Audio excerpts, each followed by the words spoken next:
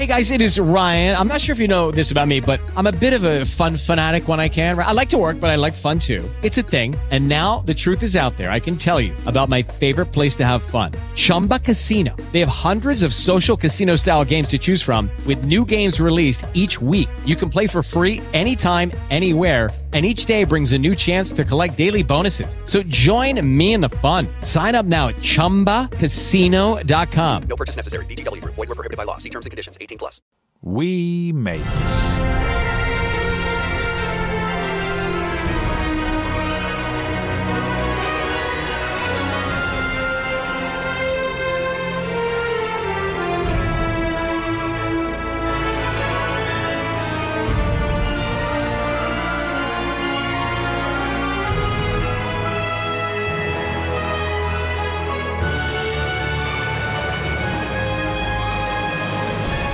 Hello everyone and welcome to Make It So Supplemental, the Star Trek podcast here on the We Made This podcast network, in which we talk off piece and talk about various different things in more of a magazine format, where we just pick a subject and start talking about that. So joining me today is Darren Mooney. How are you doing, Darren? I'm good, which is probably the high point of the conversation we're about to have. This is as good as I worry I'm going to feel over the next hour or however long we end up talking.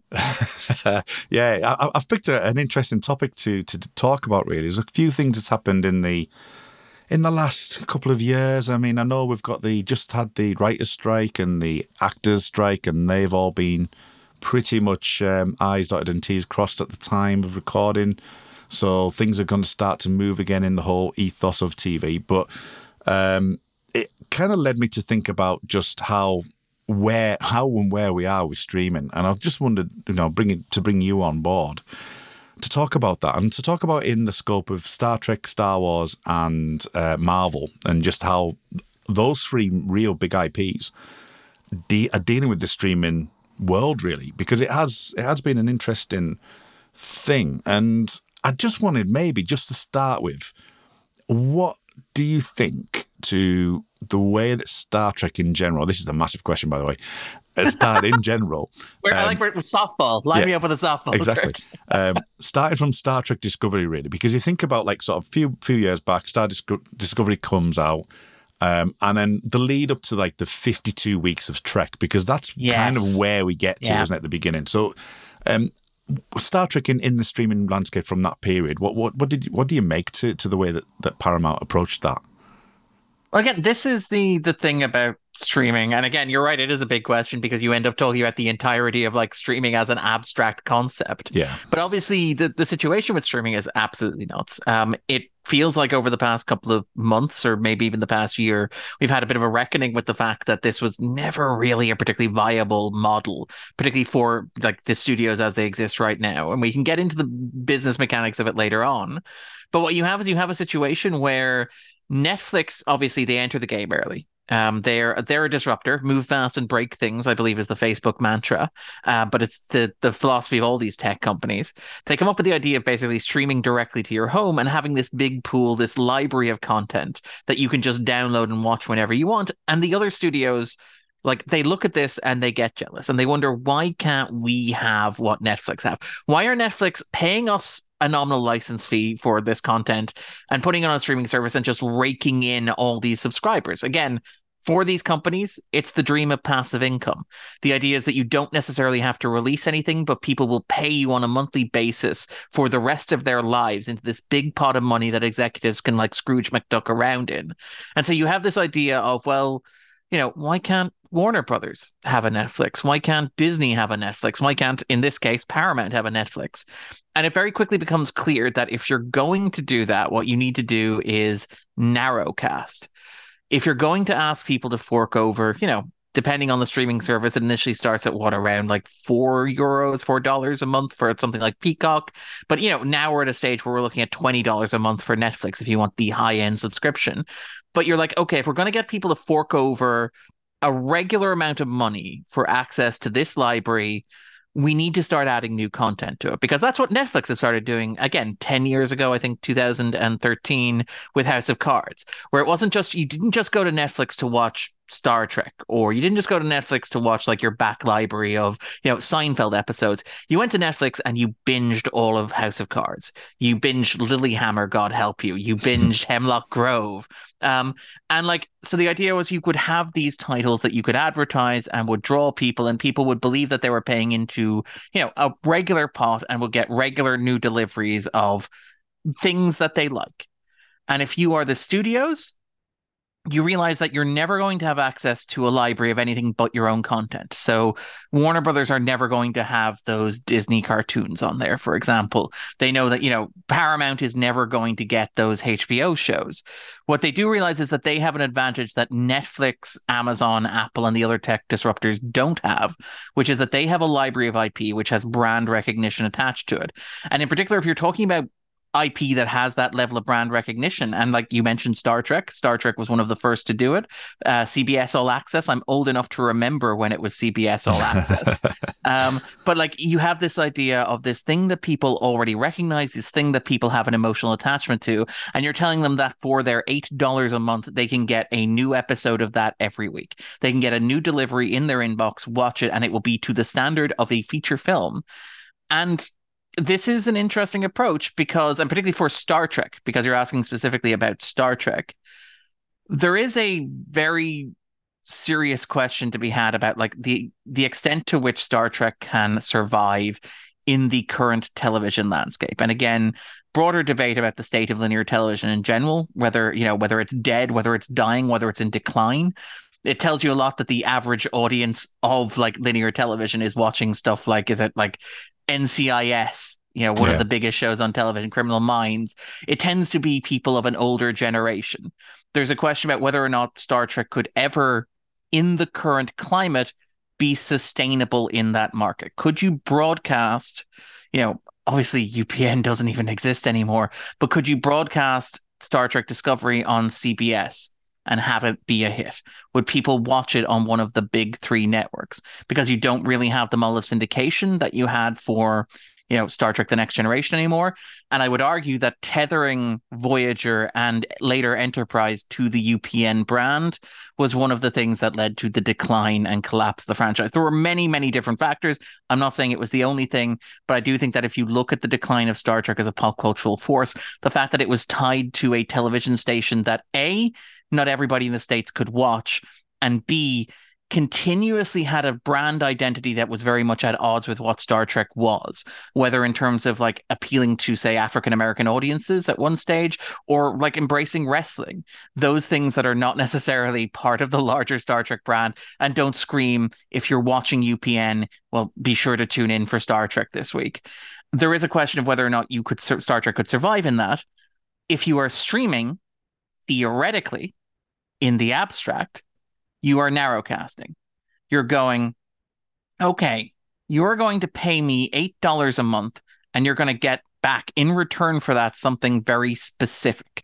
You're going to give us the money. We're going to pump that money into production. We're going to pay to make this show. And the idea is, if you're a Star Trek fan, you need a much lower base for a series to thrive on streaming as compared to on linear television. And if you want to get an example of that, just look at the Nielsen ratings. Again, you'll see that like every single week, the originals, by and large, now there are exceptions, Stranger Things is a massive cultural phenomenon, but by and large, if you look at the Nielsen ratings week on week, you'll notice that like every week, the biggest thing on streaming, whether it's, I don't know, Monarch on Apple TV Plus, for example, or Citadel. Remember Citadel on Amazon? Yeah. Those are just dwarfed by the number of people watching NCIS on Paramount Plus, watching Yellowstone on Paramount Plus. Like, it gives you a sense of how small the market is here. But at the start of this kind of streaming revolution, when the studios were first dipping their toes in the water, when they needed to win over a loyal, dedicated audience that would be there on opening day, and I'm including myself in this, who would fork over $8 a month, you go to the fans of the established franchises. You go to the fans of Star Trek. You go to the fans of Star Wars. You go to the fans of the Marvel Cinematic Universe. And you count on that giving you a strong enough base that you can then hopefully build out your brand. And I think Star Trek is interesting because A, Paramount, well, what became Paramount Plus, what began as CBS All Access and what is now Paramount Plus, is not singularly dependent on Star Trek in the way that we associate, say, Disney Plus being beholden to the twin titans of the MCU and Star Wars. Whereas in the States, Disney Plus is broken off into Hulu Plus and all this sort of stuff. And over internationally, you have Star. Generally speaking, when you look at a service like, say, Disney, they have their anchor franchise and it's the MCU and it's Star Wars. Paramount Plus is not beholden to Star Trek in that way, which is kind of interesting. They do have a big pool of Star Trek, but they also have the Taylor Sheridan verse. They have their Yellowstone shows, their Yellowstone spin-offs. They have all the Comedy Central stuff in there as well. They've folded in Showtime since as well. And so Star Trek is kind of part of a larger pool there. But yeah, you pointed out like that thing that always stuck with me was they wanted to get to a point where you would have what you described as 52 weeks of Star Trek. I think they called it Always On Star Trek. The idea was, and again, this is to maintain that pool of money. If you are paying $8 a month, and this is something that you're seeing at the moment, if you track the subscriptions of major streaming services, you'll see that the numbers ebb and flow depending on what's on them. So Netflix will always see a jump in subscribers the month that they release Stranger Things, and they'll see a drop in subscribers the month after they release Stranger Things because people jump on, watch what they want to watch, and jump off. And particularly as those services have gotten more expensive, as cost of living has increased, as we live in an inflation crisis, as these services have spawned and multiplied like rabbits, people are becoming more careful about how they spend their money. So that always on 52 weeks of Star Trek thing was a contingency plan. And the idea was that it would avoid a situation where I want to watch Star Trek Strange New Worlds. So I buy myself a subscription for, say, 3 months, 12 weeks for 10 episodes, and then I drop off. And I'm only on the service for, a quarter of a year. If they have Always On Star Trek, it's like, okay, well, I bounce straight from Strange New Worlds into the new season of Star Trek Discovery, into the new season of Star Trek Picard, into Prodigy, which I'm sure will get its own separate conversation here, and into Lower Decks. And it just keeps me coming round and round and round. And again, you can see why when you pitch that in a boardroom, executives get really excited about it because it means you have a constant churn of subscribers invested in it. But I think over the past couple of years, we've come to realize that's not a sustainable business model because you eventually have to pay for that content. It's a great idea to have people continuously subscribe to your service, but making the stuff that keeps them subscribed costs a lot of money. And money is a lot tighter now than it was 3 years ago, to be fair. Yeah, definitely. I think something you just touched upon there, which we can dive in a little bit, because I know we've discussed this before with the Stranger Things analogy, because Stranger Things, I think you said, was all based on kind of like the old model, wasn't it? The network model where they were looking for the sweeps, but in this case, it's more a case of kind of like the quarters, the fact that you could see that they actually developed that, didn't they? And that was something that Netflix kind of switched to when they were starting to struggle a little bit. Well, this is the thing, right? You mentioned that 52 weeks Always On Star Trek thing, which is very important. Netflix's business model had always been, we're disrupting. We're moving fast, we're breaking things. We're just going to release all of the episodes simultaneously. We're just going to put them on and people are going to watch them whenever. And we're just going to have so much content because we're leveraging so much debt, because we're valued like a tech company rather than a studio. We don't actually have to show any return on this whatsoever. We can just keep making this and pumping it out. Now, what you've seen in the years since, one of the examples of streamers tightening their belts is the idea that instead of just burning all of this content at once, instead of giving you 13 episodes of House of Cards on a Friday and waiting for you to just gorge yourself on them over the weekend and feel really uncomfortable afterwards, they've come along the model of basically releasing weekly. That was the big thing that Disney Plus did with The Mandalorian, where they moved towards going, okay, you'll get one episode every Friday and it'll keep you hooked. And Amazon had begun doing the Netflix model of, well, here's all of everything. And then kind of move back towards, okay, we need to keep people engaged. So we do a hybrid model. We'll release the first 3 episodes of The Boys, and then we'll release the next 5 on a weekly basis, all that sort of stuff as well. And I think Netflix have always been along the lines of, no. We're hard and fast. We do it the Netflix way. The industry has changed to adapt to us. But you have seen the begin to. Lucky Land Casino, asking people, what's the weirdest place you've gotten lucky? Lucky? In line at the deli, I guess? Aha, in my dentist's office. More than once, actually. Do I have to say? Yes, you do. In the car before my kids' PTA meeting. Really? Yes. Excuse me, what's the weirdest place you've gotten lucky? I never win and tell. Well, there you have it. You can get lucky anywhere, playing at LuckyLandSlots.com. Play for free right now. Are you feeling lucky? No purchase necessary. Void where prohibited by law. 18+. Terms and conditions apply. See website for details. With the Lucky Land Slots, you can get lucky just about anywhere. This is your captain speaking. We've got clear runway and the weather's fine, but we're just going to circle up here a while and get lucky. No, nothing like that. It's just these cash prizes add up quick. So I suggest you sit back, keep your tray table upright, and start getting lucky. Play for free at LuckyLandSlots.com. Are you feeling lucky? No purchase necessary. Void where prohibited by law. 18+ terms and conditions apply. See website for details. Compromise in ways that they wouldn't have done even 3 years ago. First of all, obviously, they've begun looking at doing live events, which are events that will be broadcast at particular times. Yeah. So that's moving back towards the television schedule model. They've also begun embracing advertising, and all the other services have done this as well. They have lower cost advertising tiers. And that's, again, moving back towards the old television model. What is your old television model? You watch a show and you get an advertisement. This is just that. You've seen things like services like, for example, Apple. No, not Apple. Sorry, apologies. Disney have done this. They did this with Ahsoka. They did this with Loki. Services like Amazon did this with Rings of Power. They may also have done it with Citadel. I'm not sure. They've also begun scheduling them so that episodes don't drop at midnight anymore. They drop in the middle of prime time. So you would watch Rings of Power at 9 p.m. EST on a Thursday. You wouldn't watch it at like 1 minute past midnight on a Friday, which again, we're getting back towards the television model.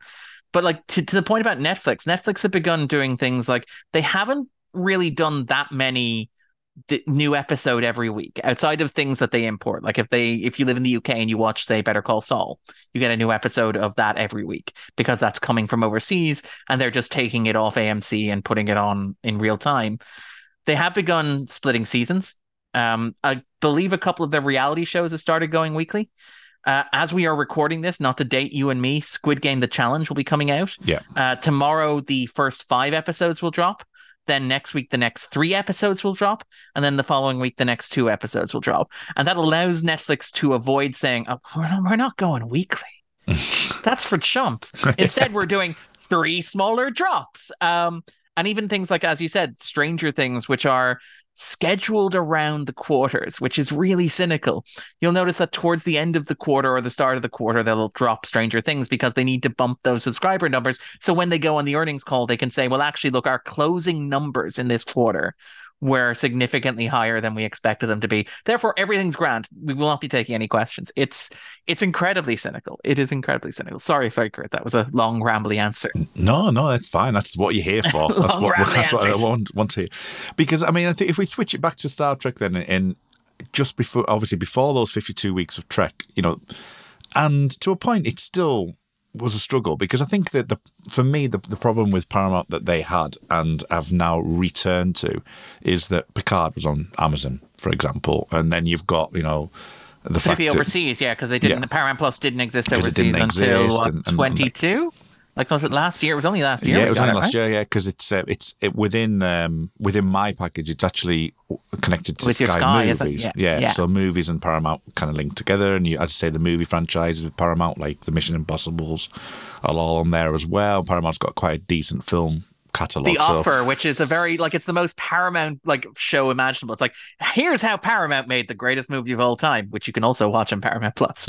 But yeah, so they had Picard, so they had to pull all of the Star Trek content. The movies didn't have the rights to the movies and all that type of thing, and they had to pull them all together. But then, in this streaming world, then Prodigy goes off and gets cancelled. Yeah. And they were really pushing the home Star Trek And Yeah. then that happened. So it is interesting just on this like sort of this wheel, this massive like Ferris wheel of like sort of getting on and off and things, which streaming is kind of, as you say, the upheaval that's happening. And I find that is really intriguing. I know there's reasons for it, and obviously we won't go necessarily into the tax write-offs, but it is interesting that, you know, the Paramount's PR never seems to be able to get this right, and I always find it fascinating from that perspective. Well, I mean, they've discovered that like one of the reasons why people bought Netflix was because everything was on Netflix. Like that was the thing. It was like you would watch for a while here in the UK and Ireland. Netflix was the home of Star Trek. You watch every episode of Star Trek ever on Netflix, for example. You could watch every episode of a bunch of animes on Netflix. You could watch a bunch of like the most beloved TV show in India was on Netflix. All 1,000 episodes, all that sort of stuff was there. And that was what people liked about it.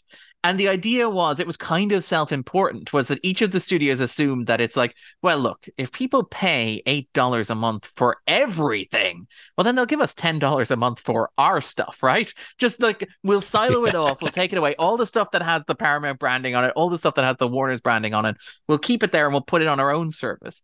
And they very quickly discovered that was not feasible. And again, the tax write-off stuff, everybody knows this, don't need to go into it. A bunch of stuff that like Warner Brothers, headed by David Zaslav, were like, we're not even going to bother releasing that on streaming. We'll accept the write-off for it. What's more interesting is things like, while they did that, services like Disney, for example, would just take movies and TV shows off. So they wouldn't have to pay residuals. Yeah. So they wouldn't have to pay tax on them. Like Willow has, and like this is what's remarkable is you assume when you say that it's like, okay, well maybe they deleted like some small indie movie that some guy shot on his phone for like $1,000 that nobody's ever heard of. Something down the bottom of like when like something like you watch at 3 a.m. when you've left your Netflix running for hours. And it's like, no, they actually took this like, you know, $150 million Willow adaptation is just unwatchable now, for example. Westworld disappeared from HBO at one point, for example. Movies like, I think it's A Crater, which is the one starring McKenna Grace and Kid Cudi. I'm not entirely sure how you pronounce that. I've never really said it out loud. I hear he's a great musician. But like that movie was only on Disney Plus here in the UK and Ireland for like 48 days before they took it off, which is absolutely insane. And the question is, like, it gets back to that thing that you said, which is, okay, on the one hand, this approach of pay $8 a month to get access to the entire Disney library or the entire Warner's library, or to a lesser extent, the entire Paramount library was not feasible, right? That, you know, people didn't want to do that. They want to pay $8 a month to watch everything on Netflix, which is understandably a more appealing deal if you're a consumer. But the question is, if you're selling Disney Plus or you're selling HBO or Max or whatever they're calling it now, my name is Max. But if you're selling Paramount Plus, what are you selling it on if you're not selling it on the brand? Like in most of those cases, with the notable exception of Max, the brand is in the title. Yeah. So you assume if you're buying a subscription to Disney Plus, you are buying a key to the Disney Vault, which has been a huge part of Disney's branding for decades. It's this thing where it's like all of the Disney content is in the Disney Vault. We will occasionally let it out. And you're like, okay, but if I'm paying you $8 a month, I get to live in the vault, right? And they're like, you can live in a smaller vault out front. That's really the best we can do.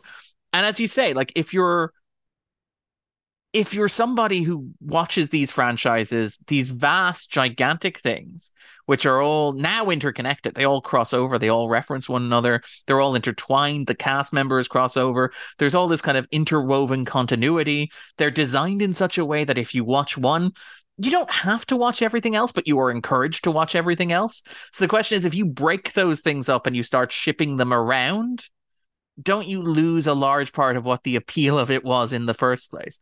And I know the answer to that is a very simple, yeah, but that model didn't work. Like the reason why we're doing this is because that approach was not financially sustainable and was not able to keep these streaming services above water. But it's like, if you break that, if that was your one selling point for this entire premise and you've broken that promise, then what do you have to offer?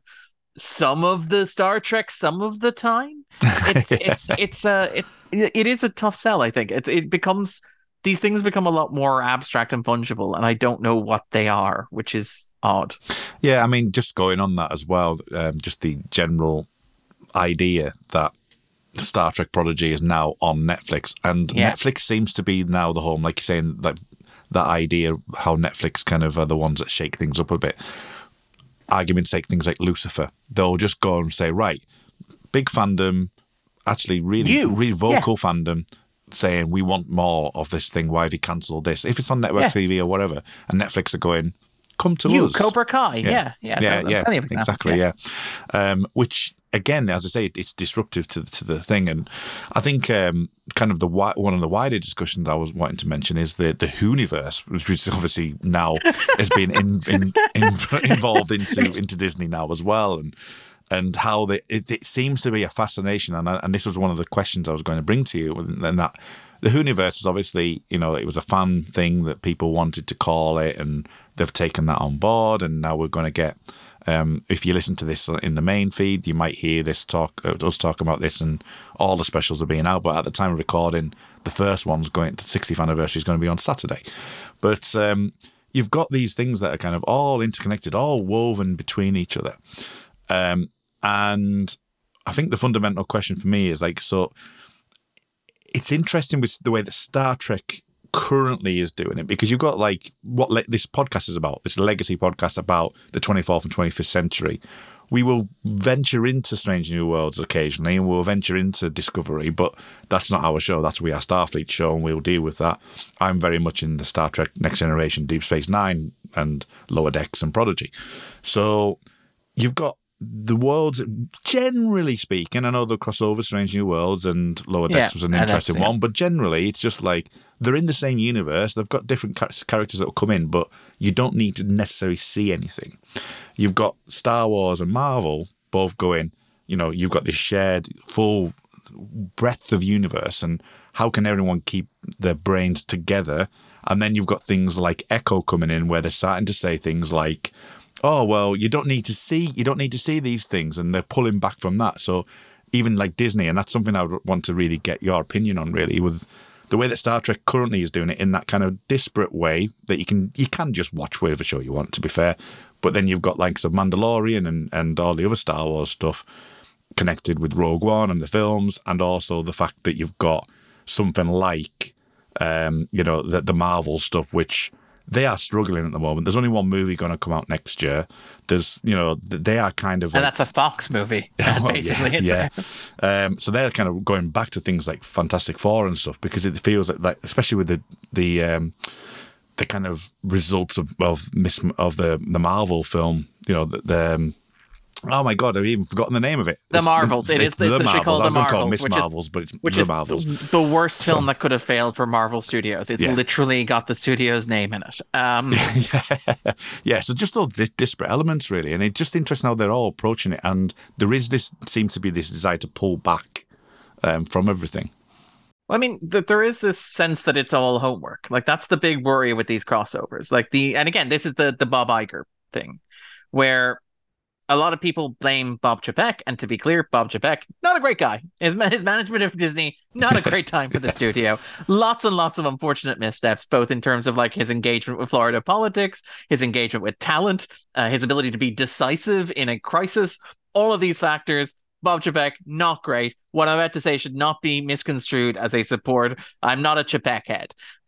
But Lucky Land Casino, asking people, what's the weirdest place you've gotten lucky? Lucky? In line at the deli, I guess? Aha, in my dentist's office.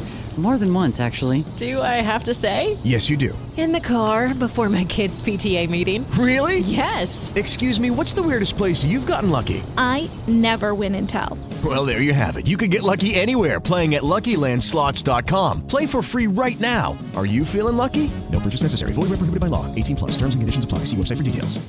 With the Lucky Land Slots, you can get lucky just about anywhere. This is your captain speaking. We've got clear runway and the weather's fine, but we're just going to circle up here a while and get lucky. No, nothing like that. It's just these cash prizes add up quick. So I suggest you sit back, keep your tray table upright, and start getting lucky. Play for free at LuckyLandSlots.com. Are you feeling lucky? No purchase necessary. Void where prohibited by law. 18+ terms and conditions apply. See website for details. A lot of the issues with Disney come back to Iger, and Iger's, again, it's the streaming thing. It's the idea of we want a streaming service, we want people to watch it, and what are our most valuable brands? So we will exploit those as much as possible. Disney Plus launches with The Mandalorian. The first episode of The Mandalorian was the first piece of new content on Disney Plus. Yeah. It was a huge event. And they kind of just flooded the zone with content. And the idea was that, as we talked about at the start, you would pay, again, you chip in €8 or $8 a month, and you would get access to it, and you'd want to, and you'd be excited. And like, look at the coverage. There was good coverage. Like I was around during WandaVision during the pandemic. Everybody was talking about WandaVision. Falcon and Winter Soldier, less so. Loki seemed to grab people, which was good. But like, since then, it seems like it's been a case of diminishing returns. And talking to people, there are multiple factors for that. The most obvious one being, not everybody has Disney Plus. People are cutting access to Disney Plus. The pandemic is over, so people have less time to watch stuff on Disney Plus. A lot of the stuff in the Marvel Cinematic Universe, and I say this as somebody who loves a lot of stuff in the Marvel Cinematic Universe, but it is not very tonally varied. So it does start to feel a lot like you are just opening your mouth like Homer in The Simpsons, and they're just funneling donuts into it. There is a point where you're like, I've reached a threshold of how much of this sameness I can take. So there is a point where... Do you think that that's... that was going to be one of my questions. Do you think that that's a criticism you can fly at Star Wars as well, with like the Randors, the Ashkas, the Mandalorians, Boba Fett's, that they're all kind of the same thing? The house style. Yeah. They are. Like, I mean, not to get too much into the Disney thing of it, but it is worth noting that you launch Disney Plus with a show that is a guy who looks like Boba Fett, and he hangs out with a guy who looks like Yoda. And I'm watching that and I'm going, well, at least it's not Boba Fett. Like, it could be worse. It could be even more overtly nostalgic. And then the second season appears. And who appears at the end of the first episode of that second season? Real Boba Fett. Yeah. So where do we go? We go to the Boba Fett show. And in the Boba Fett show, what happened to the Boba Fett show? We take 2 episodes, we go back to the guy who looks like Boba Fett but isn't Boba Fett in the Boba Fett show. And I'm like, there's a point where this is just self-defeating. There's a point where I have had enough of people who look like Boba Fett. Like, whether they are Boba Fett, whether they're not, but there is a capacity I have to deal with Boba Fett.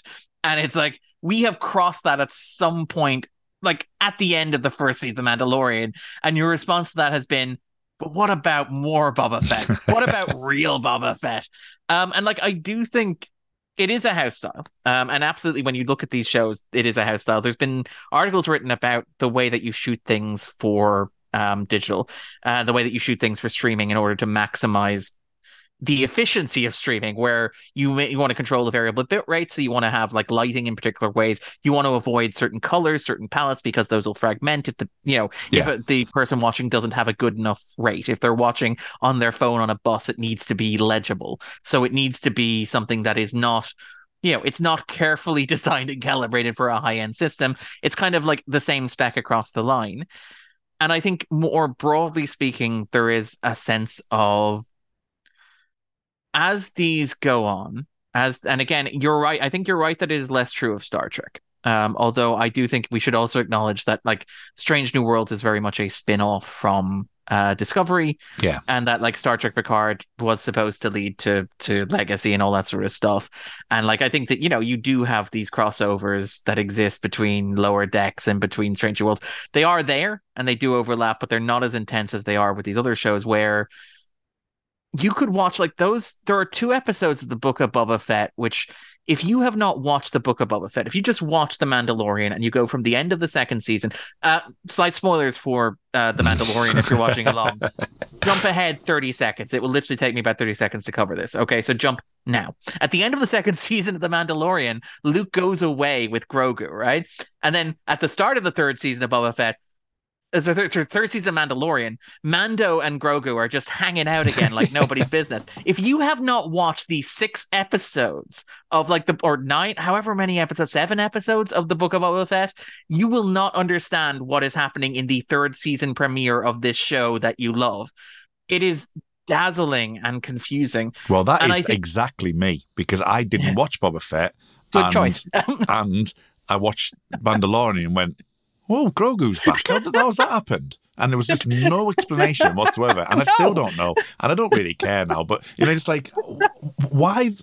Okay, you're not going to talk about it? Reference it? No? No? Okay, whatever. But it's because it's assuming that if you're watching one of these, you're watching all of these. Yeah. Like there's an assumption that you are in for the long. Like that was the assumption with the Marvel stuff, was that like we have you and you will just go and see everything. And to be fair, if you are Marvel, and I apologize, this is a Star Trek podcast, but we're talking about Marvel. Yeah. But if you are Marvel, if you're sitting in Disney and you're looking at the figures, right? Look at that run that happens, like in the late 2010, in like 2017 through 2019, where like Thor Ragnarok clears like $750 million. Like Ant-Man and the Wasp gets to like $670 million. Like Black Panther is a phenomenon, and I think that is a really good movie, and it gets a Best Picture nomination. But you look at something like, say, Captain Marvel, and like I do not hate Captain Marvel. I don't think Captain Marvel is a particularly bad movie or anything like that. No, I like it. I don't think it's an amazing movie. I don't look at Captain Marvel and go, this is the platonic ideal of a superhero movie, but it clears over $1 billion. So if you are Marvel or you're Disney, you're like, well, look, the obvious connection here to make is that everybody is going to see these movies because they feel like they have to. Like we have turned this into a long form narrative where people feel like if they're going to go see Endgame, they might as well go and see Captain Marvel. They might as well go and see Black Panther. They might as well go and see Thor Ragnarok. They might as well go see Ant-Man and the Wasp. So if you're looking at that incredible run going up to 2019, and to be clear, in the first 7 months of 2019, Disney made more money than any studio had made in any complete year to that point. It was a like record-breaking year. If you're Disney and you're looking at that, you're going, okay, well, then this is a viable model. What we want is if we just create more of this stuff, people will logically feel like they have to watch all of it. And I think, and again, this is impossible to know, although I think if you look at the numbers and you step back, obviously every case is individual and unique and everything has plus and minuses, and any hypothesis has to account for the result that they're individual movies that you're talking about. If you chart the graph, you can see that since let's take No Way Home as the end of COVID. And again, debates about healthcare politics aside, I know the pandemic, continued on past that point. I know COVID is still a concern, but if we're talking economically, assume No Way Home is a movies are back, baby moment because it's the first movie since the pandemic to gross over $1 billion, right? Now, since then, multiple movies have grossed over $1 billion. Barbie's done it. Top Gun's done it. Avatar's done it. Somehow Oppenheimer has almost done it. Well, it's almost done it, Darren, because you've seen it so many times now that you are single-handedly trying to get it over that $1 billion mark. I am. I'm like, I can see it. I can see the horizon is right there. Having said that, though, it is out tomorrow. So I own it on digital. I already own it on digital. Yeah, I already. I'm halfway through it. I'm watching it in the background as we podcast here. But to my point, though, if you look at the superhero movies since then, just broadly speaking, the numbers have trailed down, right? So you go from No Way Home to Multiverse of Madness. Multiverse of Madness, $900 million, not $900 billion. That would be obscene. $900 million. That's because I've seen it so many times because of Wanda. I really like Multiverse of Madness. I'm the one person to put my hands up and say I'm fond of that movie. But then after that, it's like, okay, so what? Thor: Love and Thunder. It's like, okay, that's what, maybe 600 million. You're up to like Black Panther: Wakanda Forever. That's gotta break $1 billion. It's like, no, that's 800 million, and you're like, okay, that's still a good figure. And then you get into like the doldrums this year. And again, to be clear, not a uniquely Marvel phenomenon. I would argue that if you're tracing the box office plight of the superhero, you need to be looking at like Black Panther. Black Adam. Remember Black Adam? The hierarchy of power did in fact change as a result of that movie. It became the ceiling that no DC movie would pass. Then you go into, say, Fury of the Gods. Again, we're down. Jump to Quantumania, and we're up slightly, right? But we're not passing $500 million. We're not into profitability. And this is a movie where Marvel have been telling everybody this is the most important movie in the franchise. Yeah. This is the one that sets up the future. A new dynasty begins here. This is our new Thanos. Come meet our new Thanos. Also, you all like Paul Rudd. Come on. Come see the movie.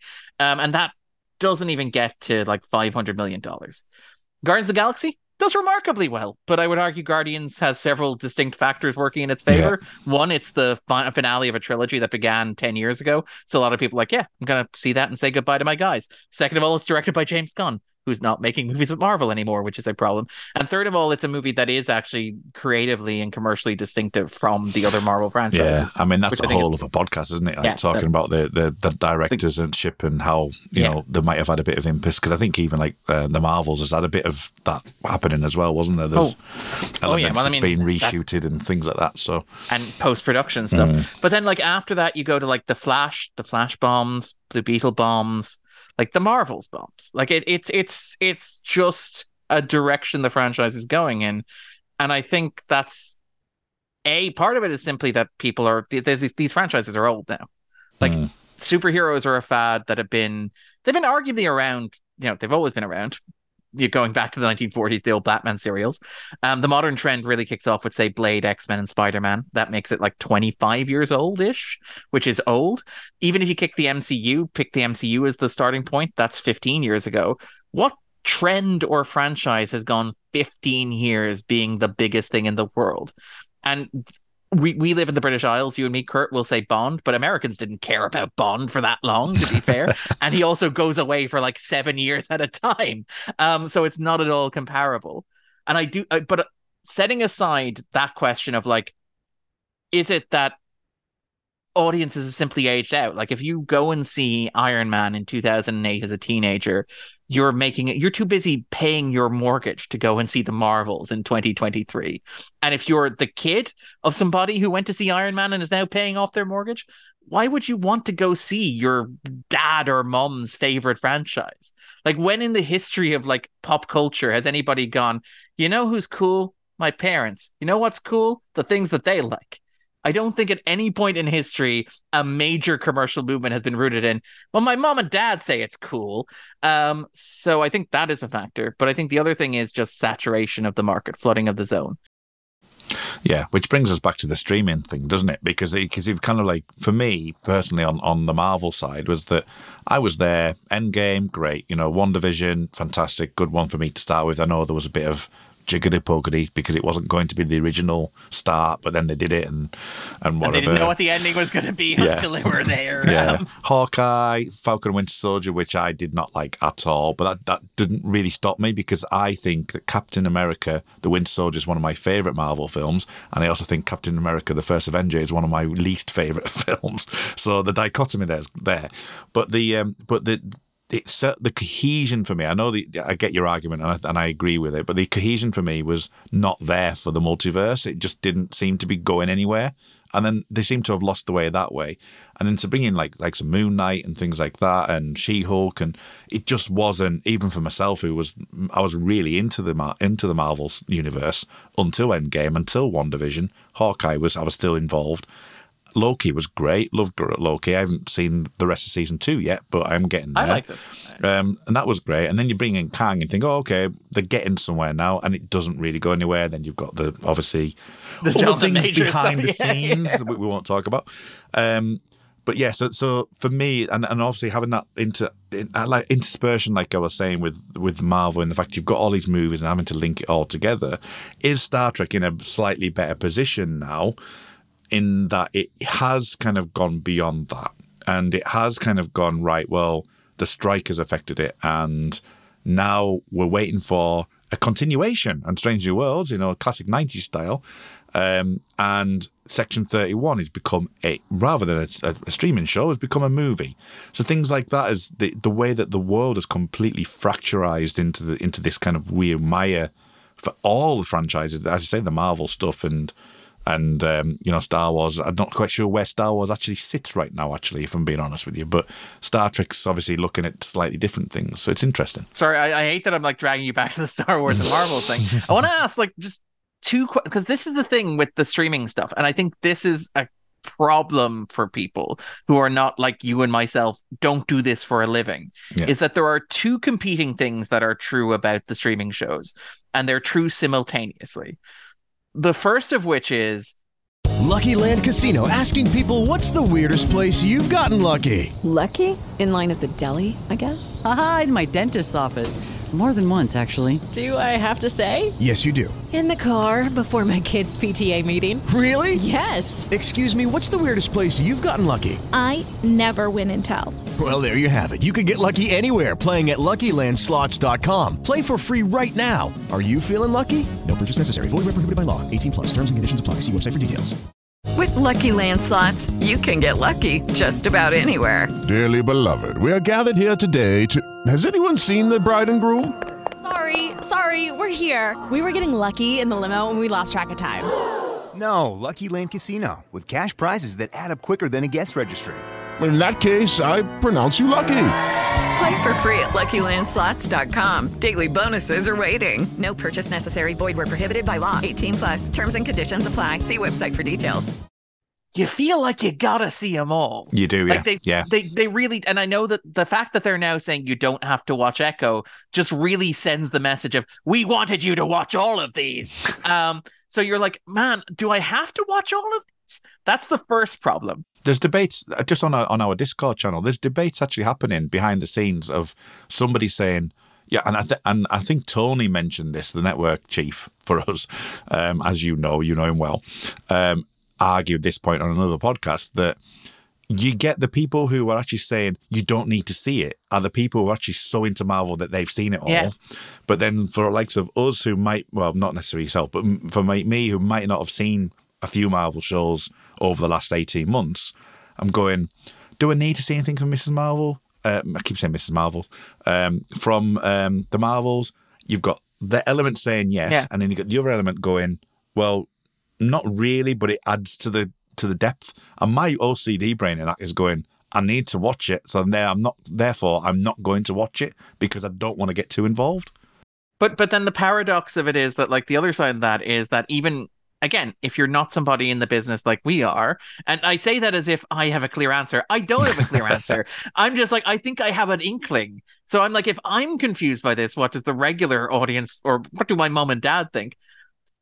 It's not that they're setting up one thing. Like, that's with the Infinity Saga or whatever, it was Thanos. And I know that Thanos was a last minute joke thrown in by Joss Whedon. I know that it was largely improvised as they went along. I know things like the Infinity Gauntlet in Asgard proved that there was no greater plan or purpose to it. But it was like, we know where we're going. We at least know we're heading in a big purple themed direction with this franchise. Whereas, and I know, the Kang dynasty provides a framework for all this, but it feels like if you watch the shows, they're setting up like a dozen different things.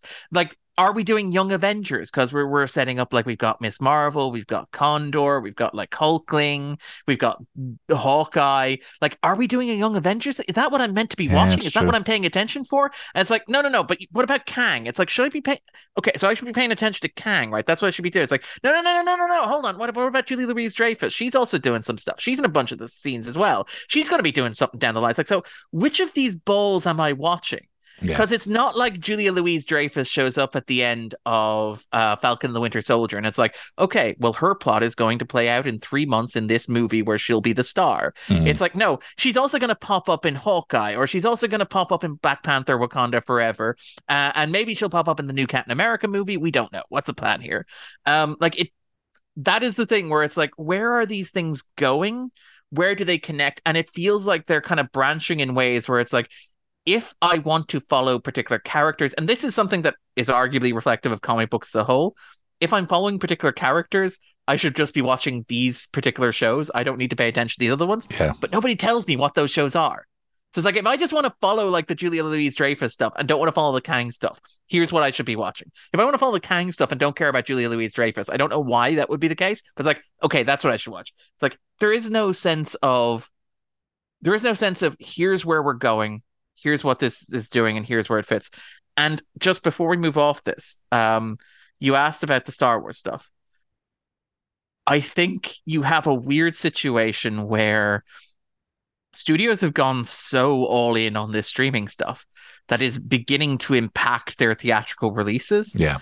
And again, you don't have to be clear, you do not have to have watched Miss Marvel to see the Marvels. You can follow it fine without it or whatever, right?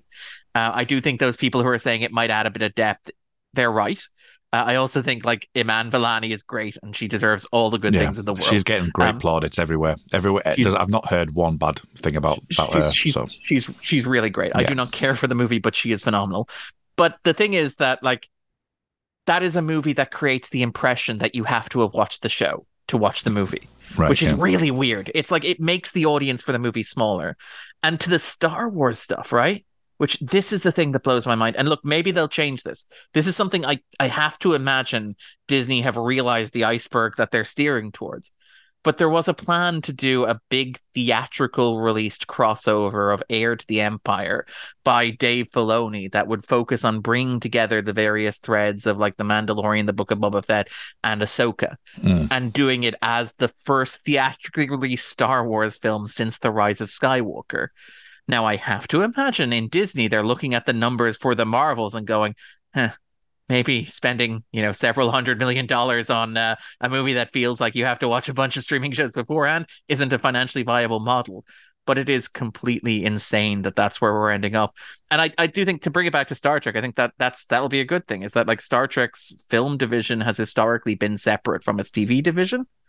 So I kind of suspect that if Star Trek ever comes back to the cinema, it will be completely separate from Paramount Plus's streaming. And I know that might upset some fans of the show who want everything to be connected, but I think it will probably also be healthier for the franchise. I mean, that's the difference, isn't it? That's another thing I was going to mention, because actually, as we talk, there's been a few articles, because Chris Pine's doing a few rounds now that the strike's over, and he was directly asked about Star Trek 4. And so, have you seen any script? He went, of course not. He says, I've heard nothing. That's just like, no, I don't know anything. But that is an interesting dichotomy, isn't it? Because you've got Star Wars that has this thing. I think aren't they doing like and forgive me for not knowing my Star Wars lore, because I'm not as ventured into it, but I'm not an expert either. Like Knights of the Old Republic, they're doing like an Old Republic story set thousands of years before it and things. And keep in mind, they keep announcing and cancelling movies. Everybody in Hollywood has at one point or another had a Star Wars movie and had it taken off them. Like Taika Waititi, for example, Damon Lindelof, for example. I remember when Patty Jenkins like rollerbladed to an X-Wing, and it was like that was going to be her next movie, and that's not happening anymore. Or maybe it is happening. It'll happen at some point in the future. We don't know. Well, we're having the same with Star Trek movies, aren't we? Because there's been like the Tarantino movie, then the guy Noah who did Hawley movie. Yeah, that's the one that I'm like I really wish we had. That's the one that's like it was about a disease. It was going to be a Star Trek movie without a villain, which is incredible. And obviously post-pandemic, they were like, yeah, we feel like maybe the world's not ready for a movie in which our heroes have to fight a virus. But like that was the one that sounded completely insane, where it's like, we're going to do a Star Trek movie and it's going to be about a pandemic, and the villain is going to be a virus. And it's like, that's amazing. Give me, I want that movie. I want that movie. I am so canned out. I am so canned out. Yeah. And give me something like that. 10C, I thought was a great idea until it wasn't. But and then it was like, oh, they're mining stuff. I was like, oh my god, it's become a galactic thing. Just make it about something. The idea of warp. The whole idea of not being able to use dilithium because it's really restricted now was a great idea, but then you've got to do something else with it. Yeah. And as much as and we won't get into this debate because we have had this debate off air, but like Picard season 3, I really like Picard season 3, but it does have a Khan element quite significantly. Yes, it does. Yeah, and then even like Lost Lower Decks had a Khan, which I get to a degree because it's obviously getting into Star Trek 3, but it's not quite the same. But anyway, there was that Matt Shakeman film as well. That was he was going to do some work. So there's the Star Trek has that like kind of, as you say, that distance. Remember Tarantino was going to do, was it like a piece of the action? Wasn't that the thing? Tarantino was going to do like an adaptation of a piece of the action as a feature film, which I am kind of on board with. It's weird. But that's the type of thing that I find really fascinating, because like the one thing that Star Trek has, obviously you will have Star Trek Nemesis went into Picard, for example, so maybe that element of it, there's some connectivity with the movie franchises, because Data was so hard like pushed into that universe using all that element in Picard season 1, wasn't it? So they do still have that connectivity with the movie universe. They do, but it's not like they're flowing in and flowing out. Like you could probably watch like the first season of Picard does a good job of explaining Data's dead now. Like that's sorry. That's spoilers for the first season of Picard. Data is dead, isn't he? He is dead though. Wait, can you hear the sound of winking on a podcast? That is the question. But yeah, I mean, I forgot about that. Anyway, sorry. I'm sorry for the flashbacks. Not at all. But like that I think is an acceptable thing. It's much like, say, the way that Star Trek: The Next Generation built off the existence of Star Trek: The Motion Picture, right down to its design and stuff. I feel like that stuff you can get away with. It's just like it would be different if it was like, okay, the cast from the first 2 seasons of Star Trek Picard are going to be your new Star Trek movie cast. Isn't it great? Doesn't everybody love them? And I say that as somebody who's like, one of my primary objections with the 3rd season of Star Trek Picard is that it just jettisons the cast the first 2 seasons. I do not like it's I'm not disparaging any of those characters in any way, shape, or form, but I do think it's a different thing if you're going, here are the characters you know and love from a streaming show that you probably haven't seen. It's a very different energy from, well, this movie has at this stage been around for 19 years, wasn't it, when the first season of Picard came out? Maybe it was like that, 18 light years. You probably had time to see it. If you haven't, you've had it spoiled for you. If not, you only need to know these 2 Cliff Note facts about it, or this 1 Cliff Note fact about it. And the other fact we draw from is like the Star Trek 2009 Destruction of Romulus, which was one of the most financially successful Star Trek movies, and arguably the first time that it was a proper blockbuster since, I guess, Star Trek 4. And I think you can get away with it. I think that's a slightly different thing than, going, here are the cast of these 3 streaming shows. Come see our new Star Wars movie. It's the first one since The Rise of Skywalker. I mean, go full circle on that then, because if you look in, because as I say, we're obviously focusing a lot on Star Trek because it's the Star Trek podcast at the end of the day, but looking at Netflix again, like, as I say, with like the Picards of the world, when or Lower Decks or whatever, or Prodigy like we've got now, the Jessica Jones kind of stuff and the Luke Cage and all that aspect before the Marvel universe changed kilter and went on to it, because that was kind of like the way that they would do it. The streaming was very similar to the way you would have some network television shows when, like you say, an NCIS would cross over or Hawaii Five-0 would cross over, where it's like they've done their thing. Remember that incident in New York? And it would be like more of that, and it is in the world but not actually ever connected.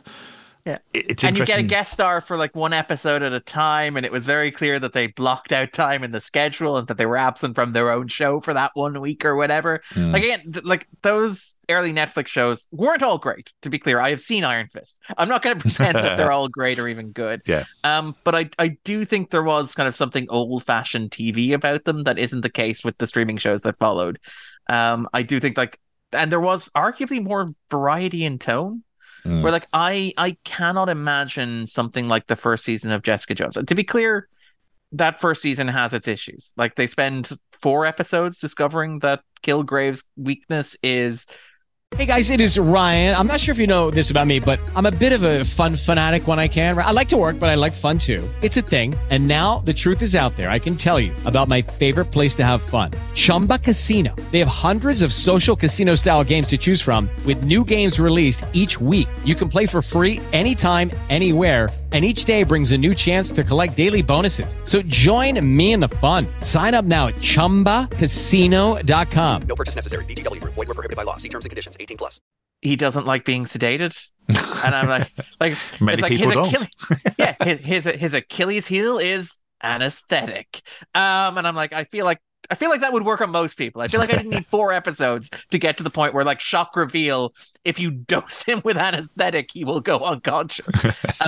But I love that season of television. I think it's a phenomenal season of television. I think it's incredible. And I do not think you would get that through the Disney streaming services today. Can you imagine pitching, this is going to be a metaphor for sexual assault and the trauma of sexual assault, the consequences of sexual assault? It's going to be a study of like what it's like to be subject to the male gaze. It's going to be an exploration of like toxic masculinity and violence and self-destruction and addictive behavior. Can you imagine pitching that to Disney and going, yeah, so that's what we figure our 6-episode Captain Marvel TV show is going to be about? You would be asked to leave the building by the roof. Yeah. You would not get through the lobby again, which is insane. And it's really sad and it's really disappointing. Like, all those shows have distinct identities. Now, you can argue whether those distinct identities are good. Sorry, Iron Fist. I'm just giving Iron Fist a kicking here. But like, you can tell that like Chio Hidari Koki, who's the guy who wrote Luke Cage, like you can tell that man loves blaxploitation, and he has a clear affection for it, and it permeates every single aspect of that show from top to bottom. You can tell that, for example, like Drew Goddard or Stephen DeKnight, who ran the first season of Daredevil, that they have their interests in like New York and gritty New York urban dramas. And it's like, okay, well, that's what the show is. And again, like the Jessica Jones stuff that we talked about, whereas I look at something like, say, Hawkeye, which is ostensibly set in New York City, largely shot in Atlanta. Yeah. But that has none of the same character or perspective. It has no point of view. It feels like it comes through the whole process. It comes, and again, a large part of that is down to the fact that, to bring us back full circle, we talked about streaming. We talked about the idea of like studios consolidating content in order to, attract viewers. It also allows them to amortize costs as well. So you'll see, if you watch the Star Trek shows, you'll see that they use a lot of the same sets. Yeah. On the different shows. Like the Shenzhou, for example, has been cycled through countless, not even Discovery, the Shenzhou, the first ship from the first episode of the streaming era, has been cycled through so many times. I believe the Titan is basically a remodeling of like the Shenzhou interior. The briefing room, I think, is very explicitly the captain's ready room. If you look at the layout of the set, they're using the same sets over and over. On Star Wars, you have the idea of using the volume, right? And this is like one of my favorite examples of this, is that what was it? It was the Obi-Wan show, or was it the third? Maybe it was the third The Mandalorian. But basically there was a holdup on the volume that basically just like chock-a-blocked the Disney Star Wars shows. Yeah. Because one of the shows ended up overrunning its use of the volume. You had a situation where like the show behind them in the queue was like, can you move up? Whatever you're doing in there, hurry up. Make sure you clean up after yourself too. There was this sense like they're using the same spaces. They're using the same props. They're using the same special effects assets. They all look and feel the same. They all have the same texture. And so as a result, they tend to feel quite samey. And like the term I use to describe it is content soup, where it's like accepting that the characters are different and accepting that the uniforms are different. It's like if I were to show you an episode of Strange New Worlds, and then I were to show you an episode of Discovery, and then I were to show you an episode of Picard, would you know that they're different shows outside of the rotating primary cast? Like in terms of like their set design, in terms of their costume design, in terms of their cinematography, the special effects used, would you know that they're different in the way that like Deep Space Nine is functionally and fundamentally different from Voyager, in the way that, say, I think Voyager is arguably different from the look and feel of Enterprise? I don't know that you would. I don't know that that's the case. Yeah, I mean, you've only just to put this into the works as well, just because obviously, we need to be fair. That's Star Trek 6 is basically the next generation. Yes. Because they've got the ready room and everything like that, haven't they? They repurposed that. And obviously the Klingon Bird of Prey, which is the famous explosion one, which happened at about 15 different times. Every time. Well, again, like the great example on Deep Space Nine of the Inter Arma Enum Silent Lieges, where like, I love that I just rattle off the only Latin I know is Star Trek titles, but like where Bashir goes to a conference on Romulus and they just use the Voyager sets, which is it's a really great use of space, to be fair. Yeah. But it does really feel like everything has the same aesthetic, though. Like it feels like, if you lit the set slightly differently, the Enterprise set on Strange New Worlds could be the Discovery set. It could be the sets on Star Trek Picard, Yeah. Let's say that it was quite dark, the cinematography on Picard, but you could still, as you say, you're right, you could still say. And even to the point where, you've even got Lacano mentioning about carpets, and that seems to be the recurring theme. Let's bring it back to Star Trek then, and back to streaming, because we talked about Star Wars and Marvel and the way that that's all kind of lined up, and obviously previously how Jessica Jones and the like, but looking at the actual specific shows themselves, like, so as Discovery came in, you had that it was a 10 episode, then it was a 13 episode, then things kind of manipulated around, and showrunners came backwards and forwards, and full had a different idea. And the trauma on the set as well, like apparently not a happy place to be for those first two seasons either. Yeah. And then you eventually get to the likes of Strange New Worlds, which is generally episodic with a character arc in there. Lower Decks is kind of going back to nostalgia in some ways, but has now got some characterization in the arc in which it's doing, and Picard is a bit more serialized. So again, going back to these kind of the things in which they're doing, and as I say, going back to maybe even Section 31, which is more a case of Academy Award winning actress. Is quite busy at the moment, maybe. But yeah, I don't know if that's the only factor at play there, to be fair. I imagine looking at like how the other streaming services are reacting to the streaming crunch, there's also a case of we would really like not to make 10 episodes of this. If there was a way that we could pay for 2 episodes of this and release it as a movie, that would be very beneficial to all of us. Yeah. So how do you think about the way that they've actually done that then? Because I know I've argued that case to you earlier before, but just the fact that they are playing around a little bit more. I mean, Prodigy's obviously an ongoing story as well, I suppose, but just they're playing a little bit more in that wheelhouse, and other shows are doing it. As I say, Mandalorian is like a Western going through every single episode, isn't it? But it is interesting how Star Trek are approaching that to a degree. It is. I mean, I'll put my hands up and I say that like I find myself somewhat skeptical of Strange New Worlds. I feel really disappointed when I'm on this because I sound very skeptical about everything. Where it's like, it feels like the franchise is no longer really experimenting. Where, you and I may differ on the first season of Star Trek Discovery. I think the execution leaves a bit to be desired, is my diplomatic way of phrasing it. But I think that is a season that is roaring with ambition.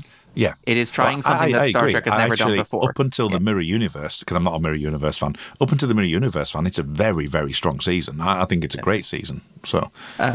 But I think that's the point where the franchise is trying new things. Yeah. And I know, obviously, what's happening with Brian Fuller at the moment makes him a complicated figure to talk about.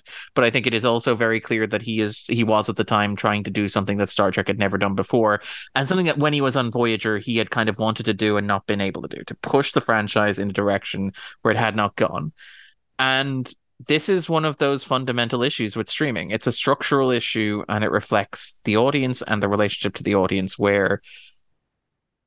We talked about it at the start. If you're on streaming, you are by definition not broadcasting, you are narrowcasting. Your target audience is people who are paying $8 a month to watch your show. And therefore, they are people who already know what they like from your show. You're not trying to capture people who are flicking through television at like 8 p.m. on a Saturday night looking for something to watch or whatever, 8 p.m. on a Friday. You're catching somebody who is there specifically because they want to watch Star Trek, and specifically because they have an idea of what Star Trek is. And that works for some people, and I'm very happy that it does. I have always wanted to watch Star Trek and be like, this is Star Trek? Like, I don't want to go, this is Star Trek. I want to go, this is Star Trek. I want to be surprised. I want to be confronted by it. I want to see something that doesn't look like Star Trek did before, that does something that boldly goes, even one might see, where no Star Trek has gone before. That is trying new things. I think of like Deep Space Nine, for example. I think of Next Generation. Next Generation was radical. When Next Generation aired, everybody was like, "This why is the meeting room one of the most important sets on the show?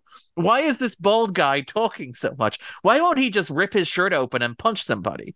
You go to Deep Space Nine, it's like, well, they're not boldly going, they're boldly sitting. They're just staying in the same place. They're not trekking at all. And then it's like, oh, there's a war. What's this? This is not what my Star Trek's meant to be. And as obviously Star Trek becomes narrowcast, as it starts aiming more and more at the fan base, as it starts aiming at people who already love Star Trek and already know what they want from Star Trek, it starts tailoring itself to that. And this is something that just happens on streaming in general. It's not unique to Star Trek. I don't want to sound like, I also don't want to sound too cynical about this, but you do have things like you look at, say, the Star Wars streaming shows, and we get that journey that I mentioned, which is The Mandalorian starts, and you're like, oh God, it's a Boba Fett clone. And then they're like, you know what? It's not a Boba Fett clone. It's actually Boba Fett. Yeah. You're like, oh, Like, and then it's like, what if Obi-Wan had a TV show? And I'm like, really? And I'm like, what if that guy from Rogue One, what if he had a show? And I'm like, really? And then it turns out to be the best thing in the history of television. So I'm like, okay, fine, you get a pass on that one. Yeah. But I do think that like as these shows go on, you start seeing things like obviously Picard comes back. And when Picard starts, Stewart is very clear. For him, this is not a nostalgia project. He doesn't want to play the hits. He doesn't want to go back to the next generation. He doesn't want to like try and party like it's 1994. He wants to do something new, but it is still Picard. And it also features 7 of 9. And you have guest stars, Jonathan Frakes, Brent Spiner, Marina Sirtis.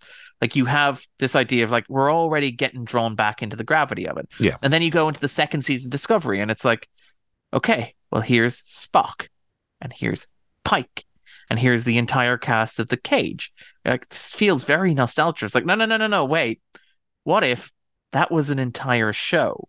What if every week you hung out with the cast from that TV show, that pilot that nobody got to see in 1964? And you're like, this feels very fan servicey and in-jokey. You're making a TV show that NBC refused to make in the mid-60s. And they're like, no, stay with us.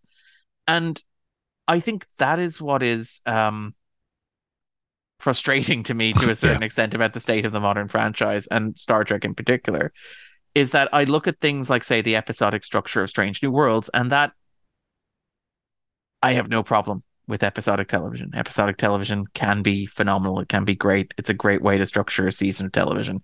Individual episodes of television are phenomenal. Writing an episode of television is an art form. It's a craft unto itself. No disrespect to episodic television. We've talked about Millennium. We've talked about the X-Files. I love television that is just a good episode of television.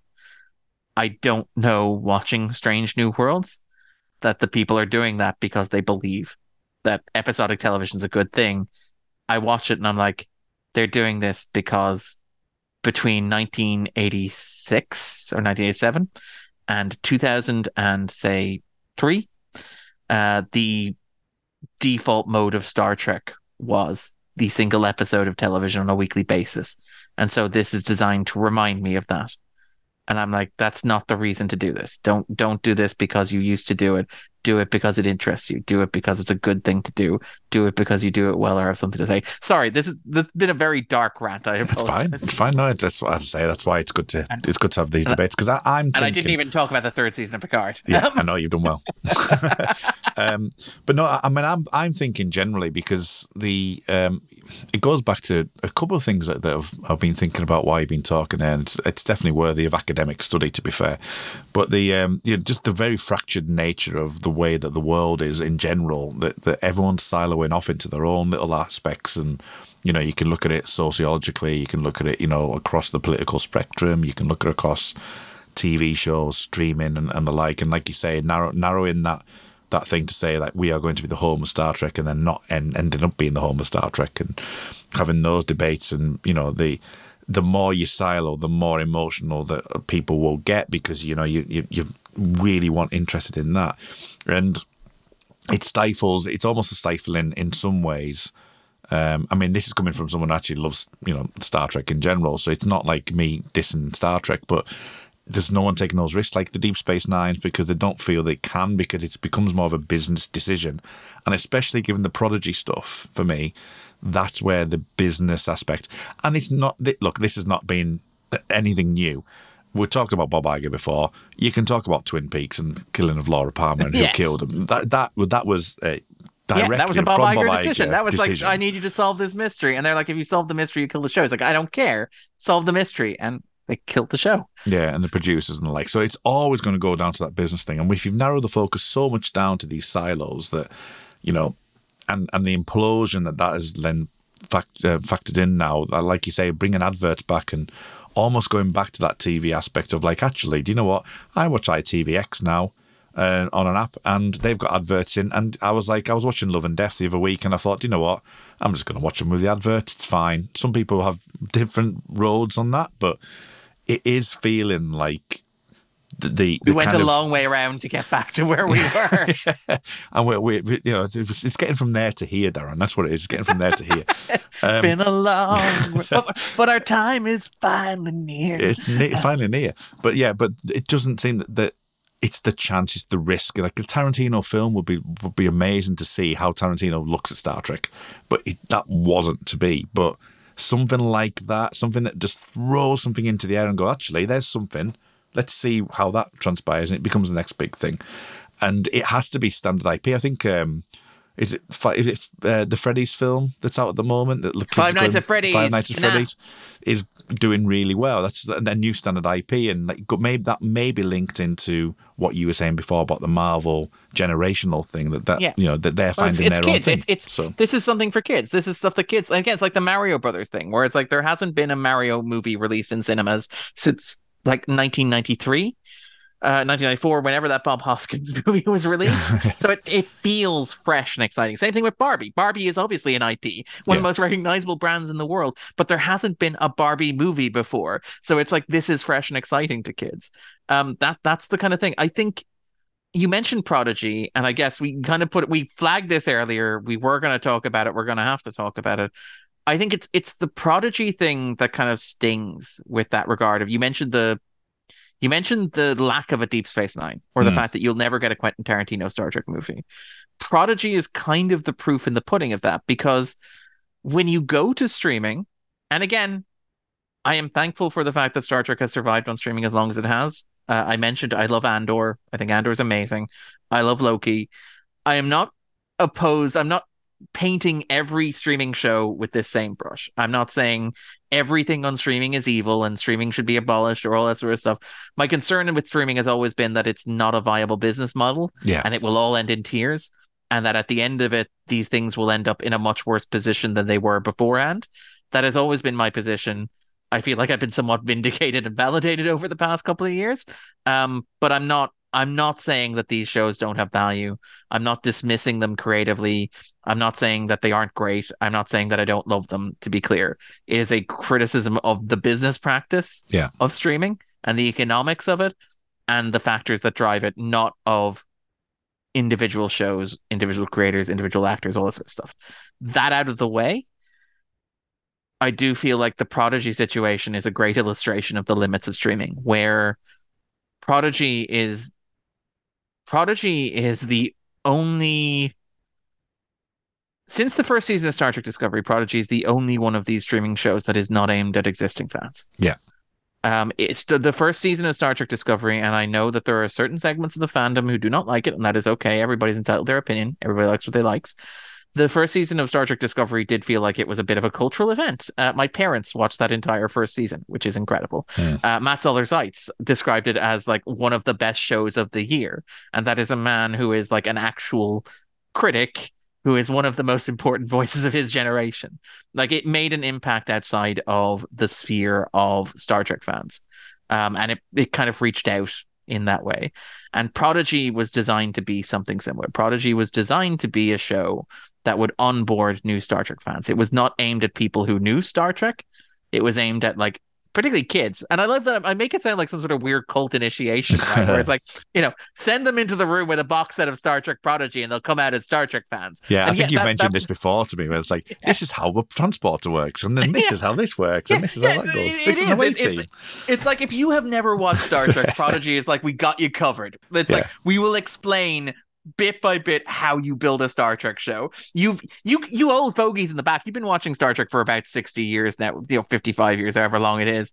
Don't worry, you don't need to worry about this. But kids, here's how a replicator works. Here's what warp drive is. Here's how we go fast in the speed of light. Here's what space combat's like. Here's what being a captain's like. Here are the fundamental underpinnings of what a Star Trek show is, if you don't already know.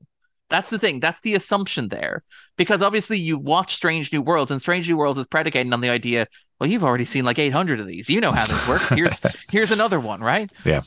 And I think it says something about streaming that, like, that model of Star Trek cannot survive on it. A version of Star Trek that is not aimed at existing fans cannot survive on streaming, because streaming doesn't have a big enough pool for it to make an impression outside of the existing fan base, right? It can't break out on streaming, particularly it can't break out on Paramount Plus to make it even more explicit in a way that would justify its survival outside of the fan base.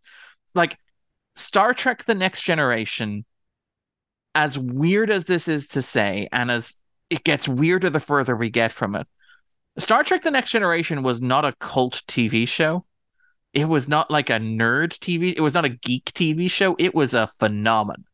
It wasn't just Star Trek fans who watched Star Trek The Next Generation. Everybody watched Star Trek The Next Generation. That show somehow got an Outstanding Drama Series nomination at the Emmys in its final season. It was that big a deal. It was a cultural phenomenon, right? Yep. That cannot exist now. Star Trek cannot be that now. So as a result, as we mentioned, you're appealing primarily to the fan base. That fan base is getting smaller. It's getting older. It's moving on. It is very set in its ways. It knows what it's like. It doesn't really value experimentation as an end unto itself. It is wary and skeptical of new things. And so when something new like Prodigy arrives, it doesn't always get an enthusiastic welcome. And if it doesn't get a welcome from the existing fans, it kind of withers and dies on the vine. And I actually think going to Netflix is probably the best thing for it, because as you said, like Netflix has this wonderful thing, because Netflix still has a big pool of users. Things can catch on Netflix that would die on smaller services. Well, the Suits, Cobra for Kai. example. Suits is done well in the episode. Suits is the big one, but I mean, even something that died, like Cobra Kai, which did nothing on YouTube. Yeah. Because who watches shows on YouTube? But it arrives on Netflix, and all of a sudden everybody's watching it. I think, what was you on Living or somewhere like that? It was something on like that, yeah. Some sort of smaller network, and it arrives on Netflix, and all of a sudden everybody's like, yeah, we gotta have that sweet, sweet you. I don't think Prodigy is going to have the cultural impact of like Cobra Kai or You, but I hope that by introducing it into a larger ecosystem, it'll kind of like find a bigger fan base, and it'll kind of find an audience outside of the existing fan base. And I think that is my big fear, because, and again, if you're a fan listening to this, you're probably thinking, well, this isn't really my problem. I'm paying my $8 to Paramount Plus, and I'm getting what I want from it. And that's okay. I am happy for you. But I also think over the past couple of years, we have seen that is not a sustainable business model. You are not paying enough. Your $8 every month is not enough to keep this afloat. And it's very telling that Kurt kind of alluded to it. We've seen a massive cutback in terms of content being created for Marvel. And I think that is in part a business decision that is made to avoid further diluting the brand.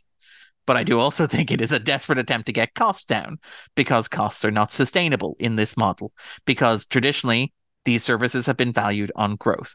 These streaming services are valued like FANG. They're basically seen as tech companies.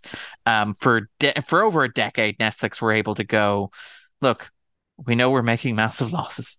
We know we're taking on massive amounts of debt, but look, subscribers, growth, potential, baby. And Wall Street were like, that sounds like a good business plan. Makes great sense to me. Continue on about your day. And it was only the great Netflix correction of last year where everything kind of went crash, where Wall Street were kind of like, you know how you're losing huge sums of money every year and every quarter? Netflix like, yeah, but like we've been doing for the last year. Wall Street like, yeah, could you not do that? And Netflix like, well, hey, yeah. But like you look at things and you look at the services, they're all lost leaders. Like they hemorrhage cash. Peacock hemorrhages cash for NBC, and they don't even do that much on Peacock. Yeah. Paramount Plus hemorrhages cash for Paramount. Like Max is a black hole. Disney Plus is a nightmare. It's a financial sinkhole for that company. So you're going to reach a stage where they're going to start cutting down on content, and they are going to start cutting down on the content that is tied to these brands. Like Star Wars, they've begun throttling Star Wars content, and I don't think that's the same issue as Marvel. I don't think they see the Star Wars content as being diluted in the same way that the Marvel content was. We've talked about this, like Star Trek content is already being throttled. We talked about like the cancellation of Prodigy. We talked about like the fact that they are canceling Discovery, that was not a planned decision. They're reshooting or they've reshot scenes for the finale to make it a series finale rather than a season finale. That will continue on in the Starfleet Academy show, although whether or not that actually materializes, we're about 50-50. We talked about how they've like taken what was supposed to be an entire spin-off that would presumably run multiple seasons starring Michelle Yeoh based around Section 31, how that is now going to be a one and done feature film, which sounds like, look, we've already invested in the pilot. Let's find a way to package this as best we can. And I mean, obviously you have the situation with Star Trek Legacy where, like, as much as I maybe do not care for the third season of Star Trek Picard, it's very clear that a large portion of the fan base loves it and there's an enthusiastic response. And if this were 3 years ago, you would already have a 3-season order for Legacy. I think that the reason why they're being reticent to do that is not just the actors' strike and the writers' strike that we got out of, because I think that you'd see more signaling along those lines if even if that were the case. I think it's also that do we want to budget for this? Just on that then, I've questioned this a couple of times, right? Do you see a new, don't get me wrong, we're speculating here, a new kind of venture in that you're going to see more things like Section 31 in the Star Trek Legacy might be a collection of 2-hour movies that are straight to streaming that, you might get 1 or 2 a season or 1 or 2 a year or 1 or 2 every couple of years or something like that, in that they kind of use that as a way to test the waters, to go, we don't want to spend too much money on it. We want it's definitely got some viability, but if we make it an event, like what the X-Files was an event series, it was 6 episodes. And on the flip side of that, do we think that things like, I know we've talked a little bit about Strange New Worlds here, and I've had a debate recently about Strange New Worlds being 10 episodes when you've got like the fun episodes, the ones that are a bit quirky and stuff. Is 10 episodes enough to really get that? And would that benefit more from like a 16-episode season, for example? Maybe stretch that out and then have these 2-hour ones, or, speculate away, Darren, is what I'm basically saying. What do you think to those kind of thoughts and how they might like sort of change the landscape in that way? To your point, like, I agree entirely. One of the big issues that I have with like Strange New Worlds being episodic is that, like, if you've got a cast of 7 primary cast members and you've only got 10 episodes and you have to do a season premiere, a season finale, and you have to assume that a good 3 of those episodes are going to be about Pike, you are not going. Ortegas, for example. She flies the ship, Kurt. That's her job. She flies the ship. That's her personality. She flies the ship. That's all you need to know about her. I love Ortega so much, and it sucks that the show doesn't do anything with her. But anyway, that is a digression. But yeah, that if you were to like trip a landmine to get Darren talking about his issues with Strange New Worlds, the fact that it's doing episodic television because 90s Star Trek was episodic, right? The thing that bugs me about that is that 90s Star Trek television was 26 episodes a season, so you could do anything. Like you could get away with like doing one little ship because you had just done, was it like Far Beyond the Stars, and were just about to do In the Pale Moonlight. You could do Time's Orphan because you had also done like Statistical Probabilities. You could take these big swings and you could do these because you had to fill 26 episodes a season. If you're only doing 10, it limits your options, and it's like you need to think very carefully if you're doing an episodic show, 10 episodes a season, what your show is and why you're doing it. I would make an argument if you're doing that, your primary cast is 3 people. You do something like, say, Evil. Yeah. You do something like, you look at the shows that do that, episodic shows that have shorter season orders in them. They tend to be smaller ensembles because you cannot give everybody something to do in a 10-hour episodic season. Sorry, Kurt. Okay, well, that is interesting you mention Evil, because that's a show that's gone a bit strange in the fact that it was episodic and it's then gone to streaming and it's become more fluid, which is interesting. But I do like Evil, I have to say. I do, actually. I love Evil. I think it's great. Great show. It is. But like, so back to your point, though, about what I expect. I do not expect we'll see added season orders. I don't expect we'll see any seasons getting longer. I do not expect that we will see more content in general. I do not expect that. I suspect we will see a massive throttling of content. To be honest, and I think that always on Star Trek. And look, I may be wrong here, But I suspect that always on Star Trek may be a dream of the past. I suspect we may go to a circumstance where you have one live action show, one streaming show, and one event movie. Sorry, one animated show and one streaming event a year. Yeah. That's kind of where I see us going, which is strange given how much of it there was. Like, just I remember when the pandemic was on, and it was very close to 52 consecutive weeks of Star Trek, It was, where you yeah. were just bouncing from like Discovery to Picard to Strange New Worlds to Lower Decks, back to Discovery, back to Picard. Like, and if you're a Star Trek fan, it's a good time. It's nice. Like, it's kind of. But then again, on the other hand, you have a situation where it's like when you did actually have 26 episode seasons of Star Trek in the 90s, there was a sense of this gets exhausting. I really enjoy season 6 of Deep Space Nine. I really enjoy season 4 of Voyager. But there is a point where it's like, I feel like I just need to lie down after a certain point. But I do think you'll see throttling. That is my primary guess, is that I don't think they'll go away. I think they're too valuable. I think the IPs are far too valuable to be allowed to rest. I think Star Trek will be fine. Star Trek has, perhaps to its credit, always been a kind of a lower key franchise than something like Star Wars or Marvel.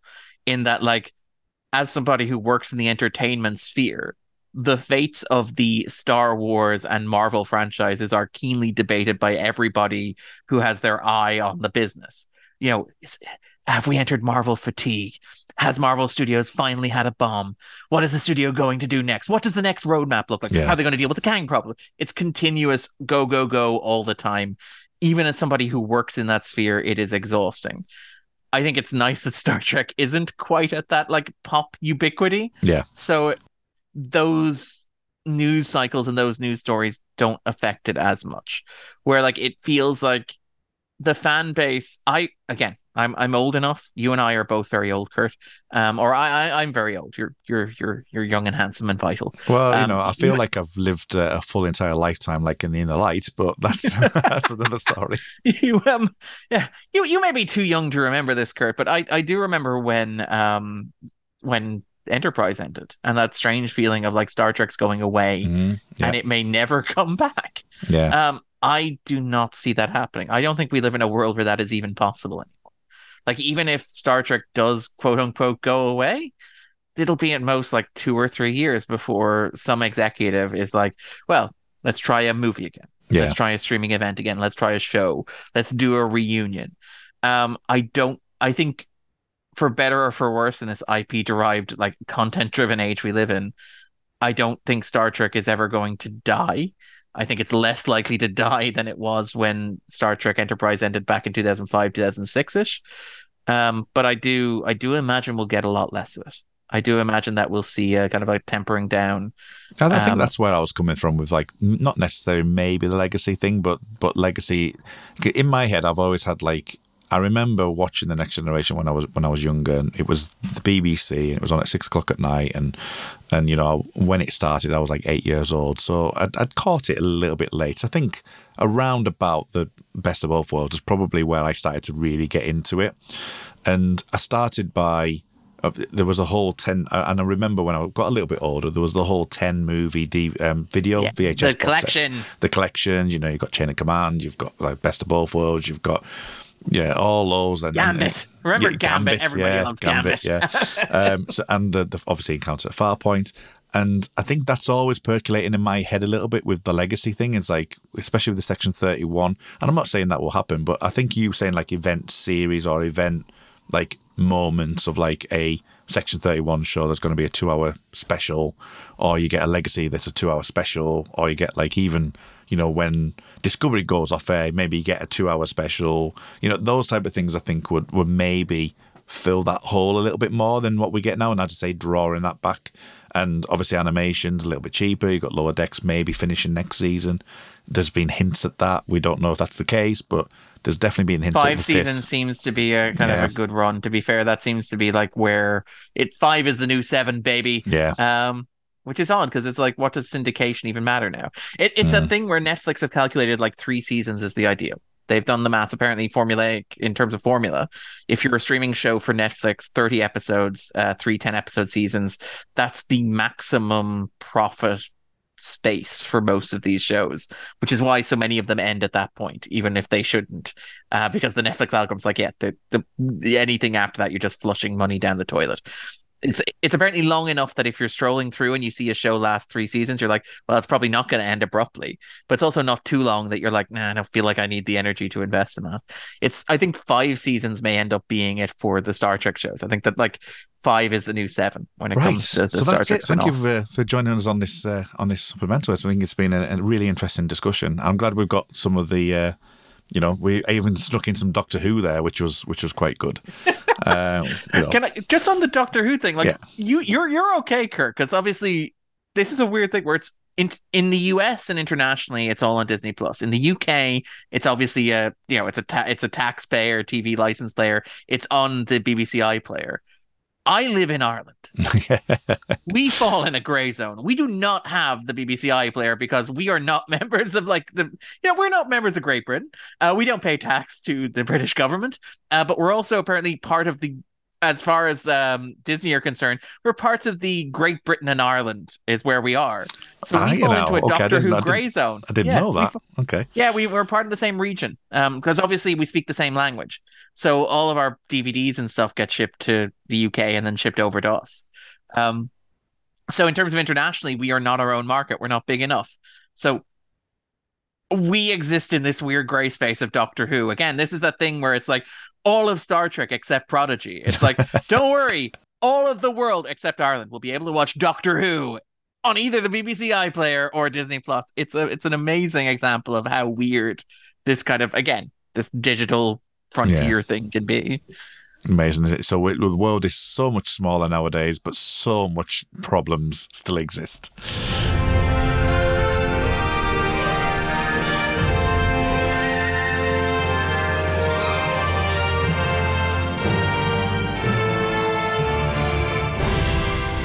But thank you very much, Darren, for doing this. It's much appreciated. I know it's a bit more broader than what we normally talk about because we normally talk about the general things. But yeah, hopefully it's been a pleasure to talk to you about the streaming landscape in Star Trek. It's been a joy. Hopefully the listeners enjoyed it. And hopefully it didn't bore your ears off either. Sorry. No, I absolutely enjoyed it. It's great.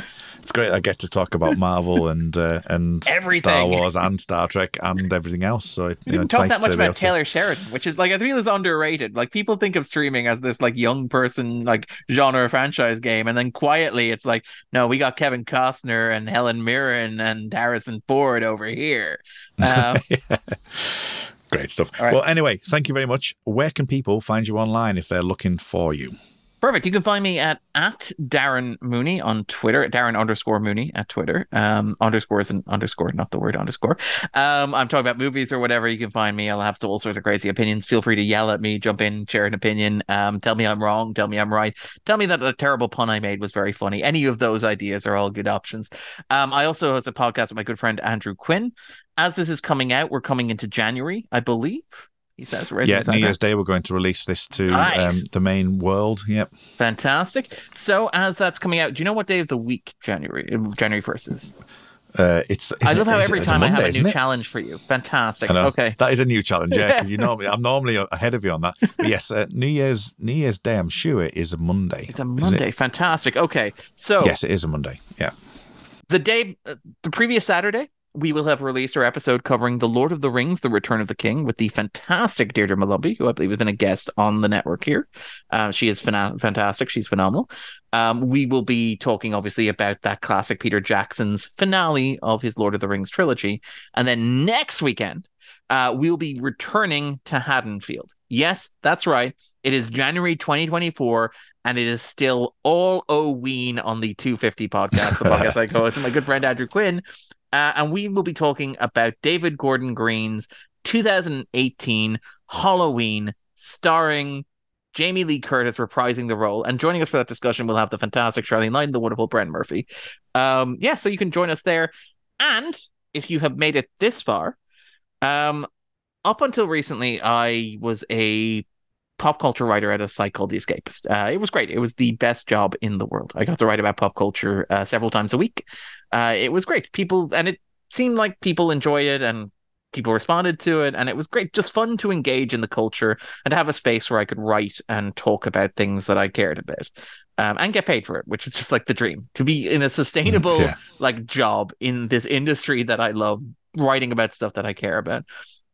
That ended abruptly a couple of months ago. I was very surprised. It came as a surprise to me. You can Google and get the particulars of it. It's not really worth going into here. But basically, myself and a bunch of the video team from The Escapists have launched a Second Wind group.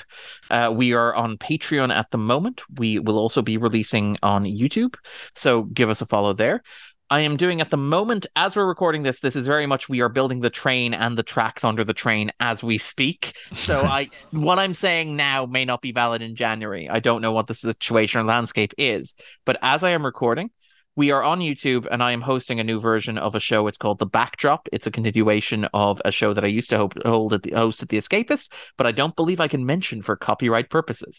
But it will be an in-depth video essay once every 1 or 2 weeks that will look at a particular topic in the film industry. It can be something as broad as, how streaming broke writing on your favorite franchises, or something more particular like, here's what's great about the framing of Emerald Fennell's Promising Young Woman. Our first episode will be looking at Godzilla, Monarch, and the relationship between the American and Japanese versions of the monster. And I will also be writing columns at the Patreon. So if you are subscribed for $5, you can get at least 2 columns from me every week, sometimes more, because I have lots of opinions about stuff. I know it's a lot to ask. Really? I would never thought you would have opinions, Darren. I've never seen any opinions from you. How long has this episode been running now? An hour and 40 minutes I am or something. so sorry. It's fine. But yeah, you can get my opinions on things there as well. Check those out. That's at $5. I know it's a lot to ask people to subscribe. I know that we're in a recession. I know that inflation is increasing. I know cost of living's up, and I'm Irish, so I always feel embarrassed asking people for money. But if you do want to contribute, please do. It will mean a lot to us. And being honest, the outpouring of support has been incredible. Very humbling, even as an Irishman, as a stoic Irishman. It's been just incredible to see.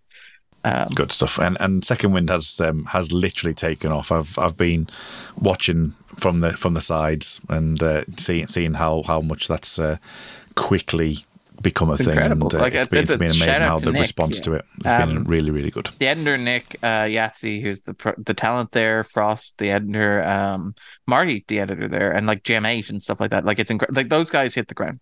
I am just in awe of the work that they've done. It's not good form to like praise the organization that you're part of, but I think it's fair to say like that is a dream team, and I'm thrilled to be there. I'm like the Danny Trejo in Heat is how I describe myself. I'm the more like those guys are having they're having the big meeting, and I'm like, yeah, I'm in. Why not? I'll do it again. I'm here too. Great stuff. I'm gonna have to go and watch Heat now. That is a 3-hour movie that I need to go back. I can see it in my eye line as well. So you can find me on Twitter at rmuldrake. It's RMULDRAKE.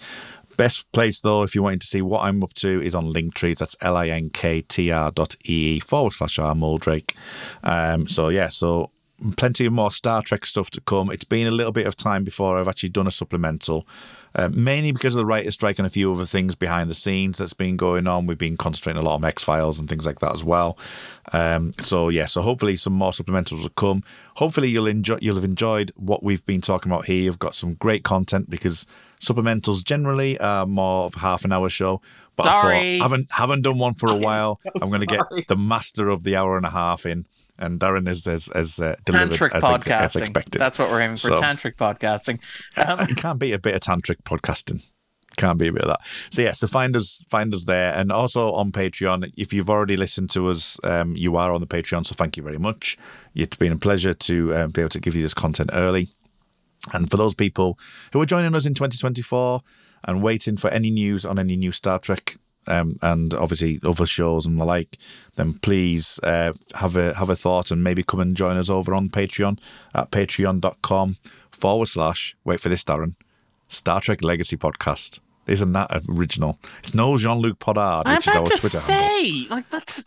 I'm not gonna give you guys advice on this, but I'm just saying Jean-Luc Podard is maybe the greatest title in like the history of Star Trek themed titles. That Well, should you be can the. still find us on Twitter there. Okay, I'm It just still saying, exists. like that. Double your Patreon, like that. That's it's like I see that title. I'm like, these guys know what they're doing. I'm like, Star Trek Legacy podcast. I'm like, okay, I get what the message is here, but what is their vision? And I hear Jean-Luc Podard, and I'm like, okay, I got it. I got everything I need. You can find us on Instagram at Jean Podard as well. Nice. Actually, so there's definitely that's actually cool. Some brand awareness. Keeping it real. Exactly. So thank you very much, Darren, for joining us. Thank you, everyone, for listening. And until next time, I'm going to set a course and engage.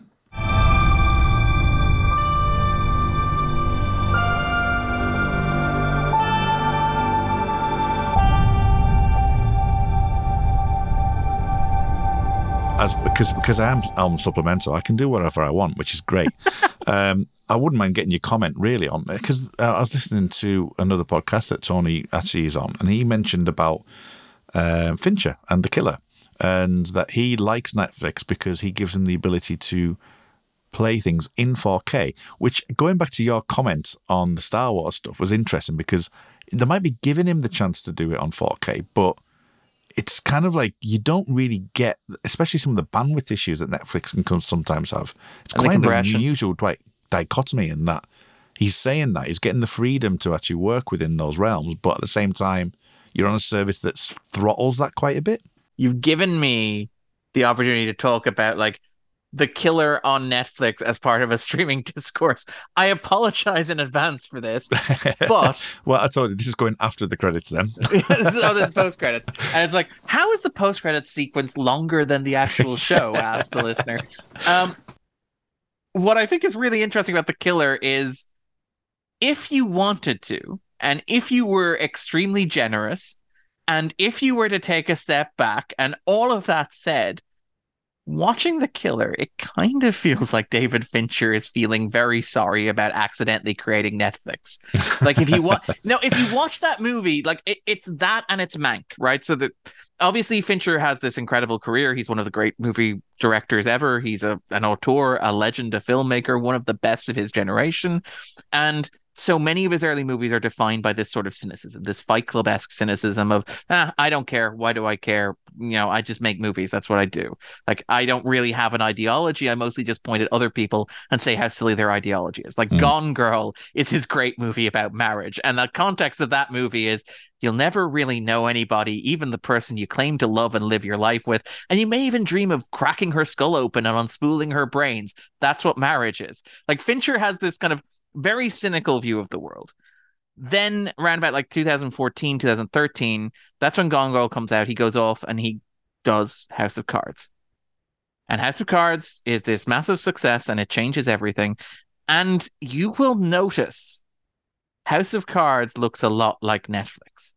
The way the show is produced, the cinematography, the style of it, sets the prototype for what every streaming show looks like, in the way that it's lit, the way that it's shot. To the point where like it feels like so much of Netflix's streaming is just discount Fincher. And obviously he goes on, he does Mindhunter with them, but he basically discovers that the entire industry has changed out from under him. He used to work at Sony. He was a big Sony guy. And again, he sees himself as this work for hire type. Throughout Fincher's career, he's always been the guy, like, as much as he's this artisanal, auteur who makes very distinct movies that are very clear in their themes and sensibilities, he's also the guy who's like, yeah, but I could also make like World War Z with Brad Pitt, right? It's like, hey, Sony, you guys are pitching like a Spider-Man movie. I have some ideas for that. Or, Kathleen Kennedy's like, hey, Dave, want to come over and pitch for Star Wars? Like, yeah, sure, why not? Like, none of those projects ever really get off the ground. None of them ever really happen. But he's not Spielberg or he's not Nolan. He's not this person who's precious about his brand and his identity. And so you look at like Mank and you look at The Killer. Mank, he makes 6 years after Gone Girl, the longest break in his career, the longest he's gone without making a feature film. And that movie is a movie written by his father. And it's about how all directors are hacks and writers are the real geniuses. Like, it's basically this story about how Orson Welles, the most auteurish auteur in the history of cinema, a man to whom Fincher has been directly compared with The Social Network being likened to Citizen Kane, a man who in the movie is styled not unlike Fincher with his distinctive goatee, who, and again, to the point about Fincher, notable as being the rare auteur director who does not have a single screenwriting credit on any of his movies, to be absolutely clear.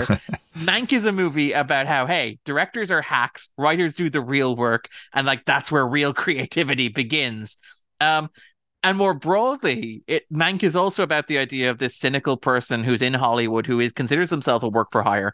Mank sees himself as this guy who just keeps the wheels rolling. He works within the studio system. He does what he's supposed to do. He keeps his head down. He's smarter than everybody else. He's oh so cynical. He's very clever, but he doesn't really have any principles. He doesn't really take any stands. He just observes and watches and says funny, witty things that make powerful people laugh.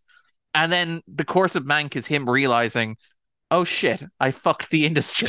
Like it's him realizing that like Hollywood has broken America and that the system is fundamentally collapsing into itself, and that maybe cynicism isn't the best response for that, particularly like the Upton Sinclair stuff played by Bill Nye the Science Guy. And then you get to The Killer, right? Yeah. And The Killer is the story of this guy who spends all day lining up one perfect shot, and then it gets screwed at the last minute. And you're like, this feels very autobiographical about Fincher. But crucially, the heart of The Killer is this idea of the killer seeing himself as a work for hire. Like he has this big monologue at the start where he's like, look, if you can pay my fee, if you can give me the money to do what I want to do, I don't care what you want. I'm not going to ask any questions about what you're doing. Yeah. I'm not going to give any concerns about like the consequences of my action. I don't give a fuck. And the entire point of the movie is, despite the fact the killer keeps telling himself that, he clearly does care, and it clearly does affect him, and it clearly does mess him up, that he does this work for hire job that is horrible and brutal and unpleasant and does terrible things. And I'm watching Mank, and I'm watching like The Killer, and I find myself thinking, this feels a little bit like Fincher has complicated feelings about like accidentally creating Netflix. Like being like, yeah, sure, I'll go and make House of Cards for this big bag of money. What harm could that possibly do to the industry in which I work? And then slowly realizing, oh, fuck. Yeah. Sorry. No, that's great. That's amazing. Because going to the other author, Nolan, saying exactly that you need to see it on Blu-ray because they'll probably take it off streaming. Like is what you've talked about before, actually, with the fact of content. You know, it's just kind of needs. You need to own it, and that's what Nolan was about. So, yeah, I mean, streaming's it's a big beast to tackle, and I'm glad that we've talked about the varying aspects of it. And I think people need to see Fincher now and see how they get on with it.